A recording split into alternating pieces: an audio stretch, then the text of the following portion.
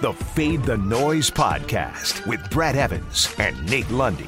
Place your bets. Brad the Big Noise Evans here, joined by the good sir, Nathaniel Lundy. This is the Fade the Noise podcast. And bombs away a day, Lundy. We're starting to get really into the heart of the Major League Baseball season with the NFL draft in the rearview mirror. Nobody gives a crap about the USFL. Of course, got the NBA playoffs and NHL playoffs. We're going to get to some of those picks here in a minute, but we need to go yard, and we're going to try to include more home run props out there. And Lundy, I'm riding a high because I hit a two-legger, same gamer last night with none other than C.J. Cron to hit a home run in that game against the Washington Nationals, and Juan Soto to hit a home run. I slapped those together, a little parlay, plus 1,500, my man. So I'm maybe a little bit overly confident. So let's go ahead and try to eclipse the fence right now. And I think Aaron Judge goes back-to-back games and goes yard, plus 370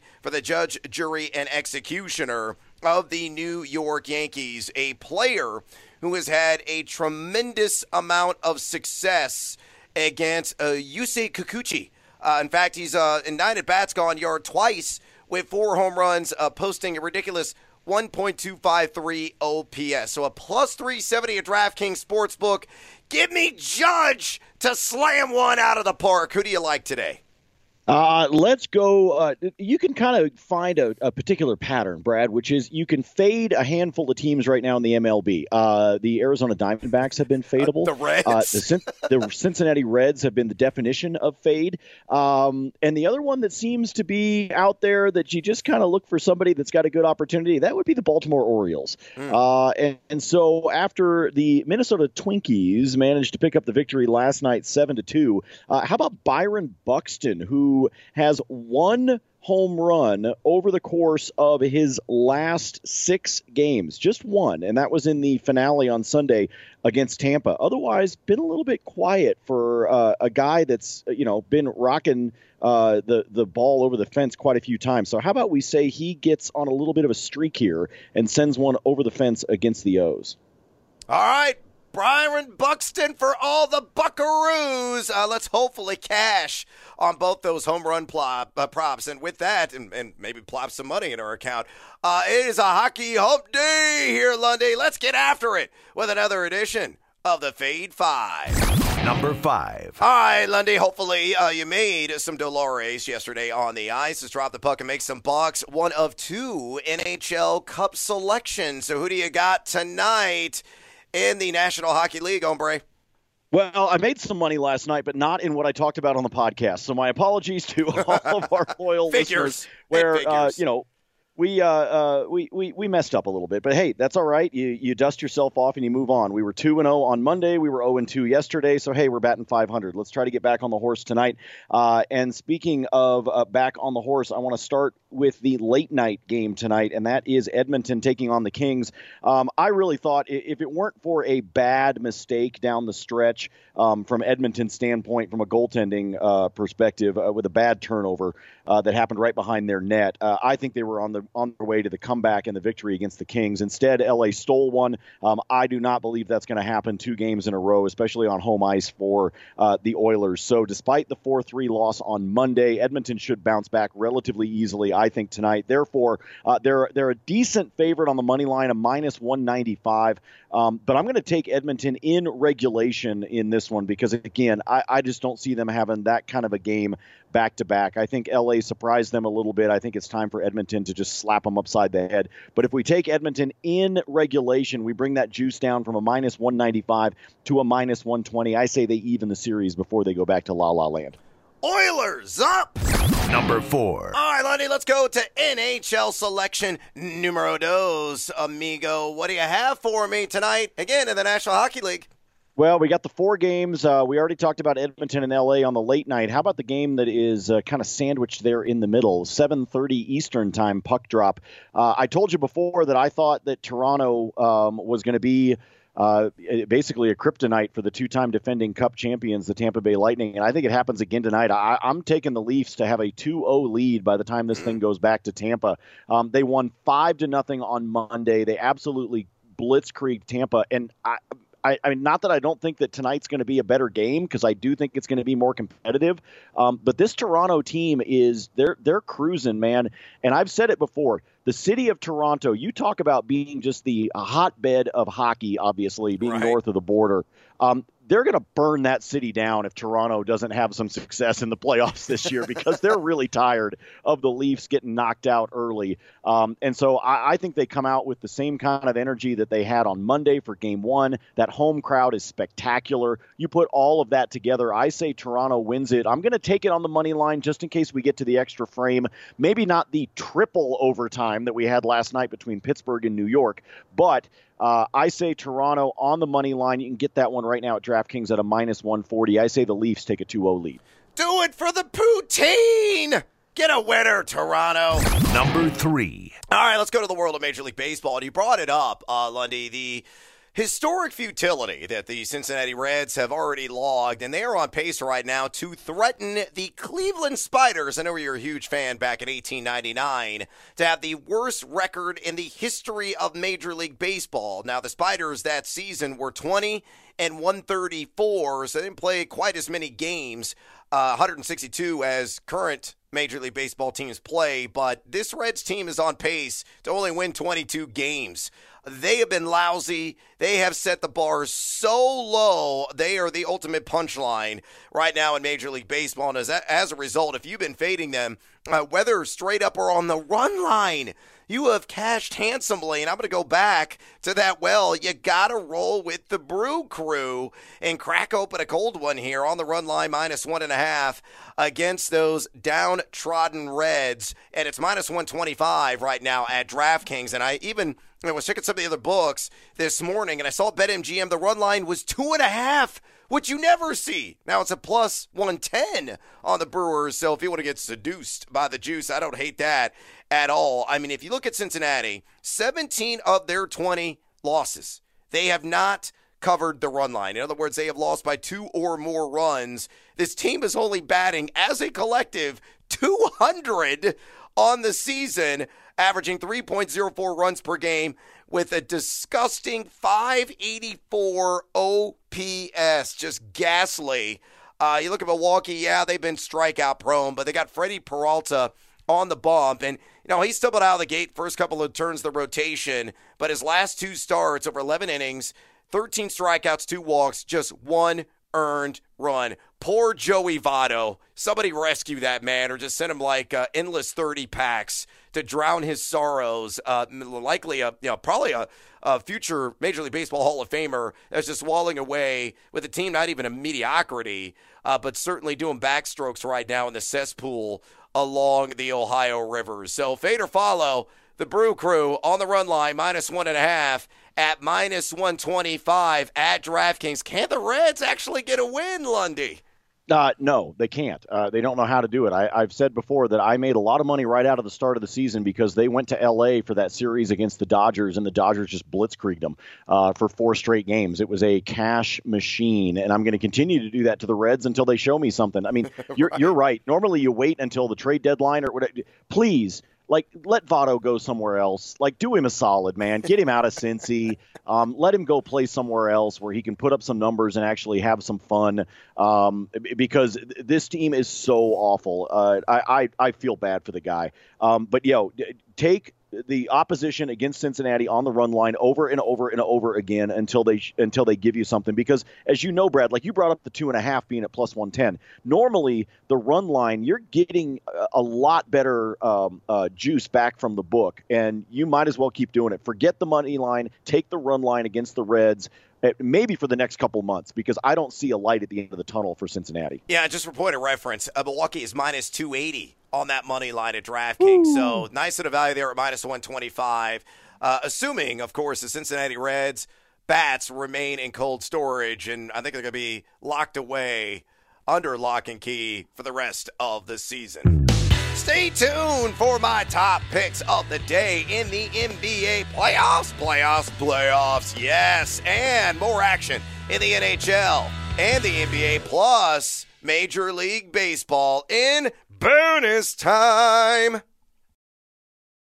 Number 2. All right, let's get after it on the hardwood here, Lundy. And let's start with a guy who at 6'11" plays rather doughy, rather soft, given his physical stature, given his wingspan, just given his physicality overall, and that is DeAndre Ayton of the Phoenix Suns, and I am well under 10.5 rebounds. Right now, the best juice in the industry at Caesars Sportsbook at minus 130. You look at DeAndre Ayton, he has been under this in 6 of 7 postseason matchups. I know he averaged 10.2 rebounds per game in the regular season, but just 9.5 rebounds per game in the postseason. And that's a little bit misleading because he did have a 17-rebound outburst against the Pelicans in Game 3 of that Round 1 series, but consistently a guy anywhere between 7 to 9 rebounds, not even getting to double figures in any other game, including Game 1 against the Dallas Mavericks, in which he put up a snowman in the box score, 8 boards overall. Now, Dallas, other remaining playoff teams, has allowed the most rebounds per game at 45.7, but I just don't trust DeAndre Ayton to be Johnny on the spot, really snagging and snatching those careens and piling up the board. So I think the under here is going to hit, and I think it's going to be a rather sweat-free bet. So fade or follow DeAndre Ayton, the Phoenix Sun, under 10.5 rebounds, minus 130 at Caesars. Well, I'm going to follow on this one, but I will tell you, at some point in this series, he's going to do it again like he did against the Pels. Because you're talking about a guy that had double-digit rebounds in 9 out of the last 10 regular season games. So at some point, he's going to have another outburst. So whether it's tonight, I don't know when it's going to happen. So this is one of those bets that you're probably, at some point, you're going to lose it. Just because he will have that one game like he did against the Pels where he jumps up and gets the rebounds. But for the most part, he's been under. So kind of like our theory with the run line against the Reds, I'm just going to keep betting it, and I'm going to be okay if I miss it on one particular night because chances are I'm going to wind up at least 2/3 of the time hitting this bet. So I will follow on this one, and even if he misses, I would turn around and bet it again for the next game. Certainly a black hole son of the box score. That is DeAndre Ayton in rebounds. Number 1. All right, let's go to my top play in the NBA. And this might be a bit of a surprise to some people out there, but I'm going to take the under on Tyrese Maxey, 21.5 points. Also pulled this one from Caesars just at a minus 110 juice. Remember, no Joel Embiid, still dealing with the post-concussion issues, the orbital fracture, the bum thumb. I mean, that guy is a walking infirmary right now. But Maxey did, perform okay in game number 1. He had 19 total points in that one, but he was just 6 of 15 from the floor and 1 of 6 from 3. He has been under 21.5 points in 4 of his last 5, and with the pressure mounted on him to really pick up the slack for the exited Embiid, I think he's crumbling a tad. Inexperienced guy, this is his first taste of postseason success that he has had. And right now, recently anyway, he's been floundering in the box score. And a lot of that also has to do with the fact that Miami Heat just locked down defensively. They have allowed the second lowest points per possession average, 1.030 in the postseason of teams that are still alive and kicking. And they're only giving up 30.1% from distance. So unless Maxey is really elevating his shot, getting over those extended arms and those contested shots, and has like an out-of-body experience, I don't think he gets to 22 points tonight. I think he's going to be somewhere like he was in game number 1 in that 15 to 20 point range. So Lundy, fade or follow under Tyrese Maxey, 21.5 points, minus 110 at Caesars. I will follow for purposes of the pod, but I'm not a big fan of this bet. I'll be honest with you. Just because, for me, I don't see a guy like this, even with the way the Heat play defense, even with the challenges that he's got, feeling the pressure with Embiid out and all of that. I just don't think Maxey's a guy that you're going to see shoot 1 for 6 from outside the arc very often. Even if he had hit one more of those threes, Brad, you would have missed in game 1 on this bet. He would have been up to 22 points. So I think he's going to hit at least a couple from outside the arc. I think that's going to make up for the difference. He's obviously got to shoot a hell of a lot better than 6 for 15 if this team wants to have any kind of an opportunity to beat the Heat, which I don't think they're going to. So I'm not a huge fan of this one just for that reason. I think he's going to keep chucking them up, and if he does, if he gets 2 to fall from outside the arc, he winds up over this total. So I get what you're saying. Not a fan of this one. I'll probably stay away. All right, Lundy, it is. May the 4th be with you, my man. Let's shift it into hyperdrive here and warp speed. And what do you got for me in bonus time? Pick your poison, my man. I got 2 for you. I got 2 player props. One, we'll go back to the ice, that Edmonton game that we were talking about. I had a bet on this one in game 1. I'm going to go back to that well at plus 130. That's Evander Kane of the Edmonton Oilers to have an anytime goal. Dude had 5 shots in game 1. He is going to continue to pepper the net against the Kings. And if that's the case, eventually one of those biscuits is going to find its way into the basket. So I'm going to take him for an anytime goal at a plus 130. And I was rather profitable in game 1 with this individual, so I'm going to go back to this well again, and that is, we were just talking about the Sixers and the Heat. Give me Bam Adebayo rebounds, Brad, over 10.5, plus 110 at DraftKings right now. I will take those plus odds. He is feasting right now with Embiid not there. And I give me all the Bam Adebayo props for tonight because I just think he's going to continue the same kind of game that he did in game 1, where he had 24 points, 12 boards, 4 assists, a block, and 2 steals. And he was perfect from the free throw line, 8 for 8. He just had a spectacular game 1. I actually cashed a very healthy same game parlay when he got that block shot in the 4th quarter. But again, give me all the Bam Adebayo. If you're going to do a same game parlay, you could even bring down some of his totals, like his points or his boards, if you want to. But I would make sure that Adebayo is a part of that SGP if you're going to do it, because, like I said, without Embiid there, he is. I think he's going to feast on Philly. Yeah, it's a fantastic call, especially when you're getting seduced by the juice there at plus 110. All right, let's stick with the NBA. I'm going to take the under in the Dallas and Phoenix game, 216.5. Both these teams lights out offensively in game number 1. Dallas standing 1.20 points per possession. Phoenix 1.301 points per possession. Hell, they shot 50.5% from the floor, despite both these teams being toward the bottom of all the playoff teams and overall pace. So I think the under at 216.5 will hit tonight. You want plus odds on another rebounds prop? How about Dorian Finney-Smith over 5.5 boards against the Suns at plus 125? He has done this in 4 of his last 6, including in game 1 in which he had a half dozen boards in the box score. Phoenix has allowed the 3rd most rebounds per game of still live playoff teams. How about a 1-game parlay? Sticking that Mavs and Suns game.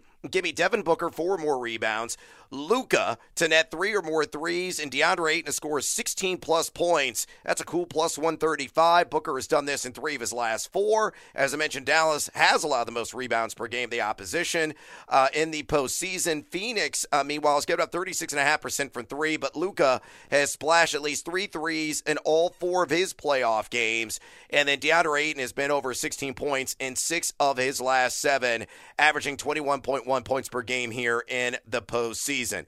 No odds out yet on this, but Jose Abreu, I think, knocks in a run against the Cubs in the Crosstown Classic. It was beautiful Scottish weather last night at Wrigley Field. Drizzling, brutally cold, windy. It was awful. More palatable conditions expected at Wrigley. But you look at Abreu, man, it doesn't matter if he's playing in the middle of a blizzard or in ideal, like 90-degree heat in peak summer. He has owned Kyle Hendricks. 13 for 22 lifetime against him with a 1.458 OPS and 5 RBIs. So whatever the plus odds are, I want it on Jose Abreu to get that RBI. And one more I'll throw out at you, Lundy. Of course, it's the no home run parlay. Whiffed on it yesterday, no doubt about it. But Austin Riley, Eugenio Suarez, Vlad Guerrero Jr., and Bryce Harper, minus 125. I believe all those guys do not eclipse the fence. But if you want in on this action, better get in on it early, because that Mets-Braves game, I believe, starts around noon Central Time. So there you have it. And that is a wrap on this variety edition of the Fade the Noise podcast. Please follow Lundy on Twitter at Nate Lundy. Follow me there on that platform as well, at Noisy Huevos. Drop us a rating and a review if you enjoy this podcast. And as always, until next time, feed or follow. That is up to you. Fade the Noise.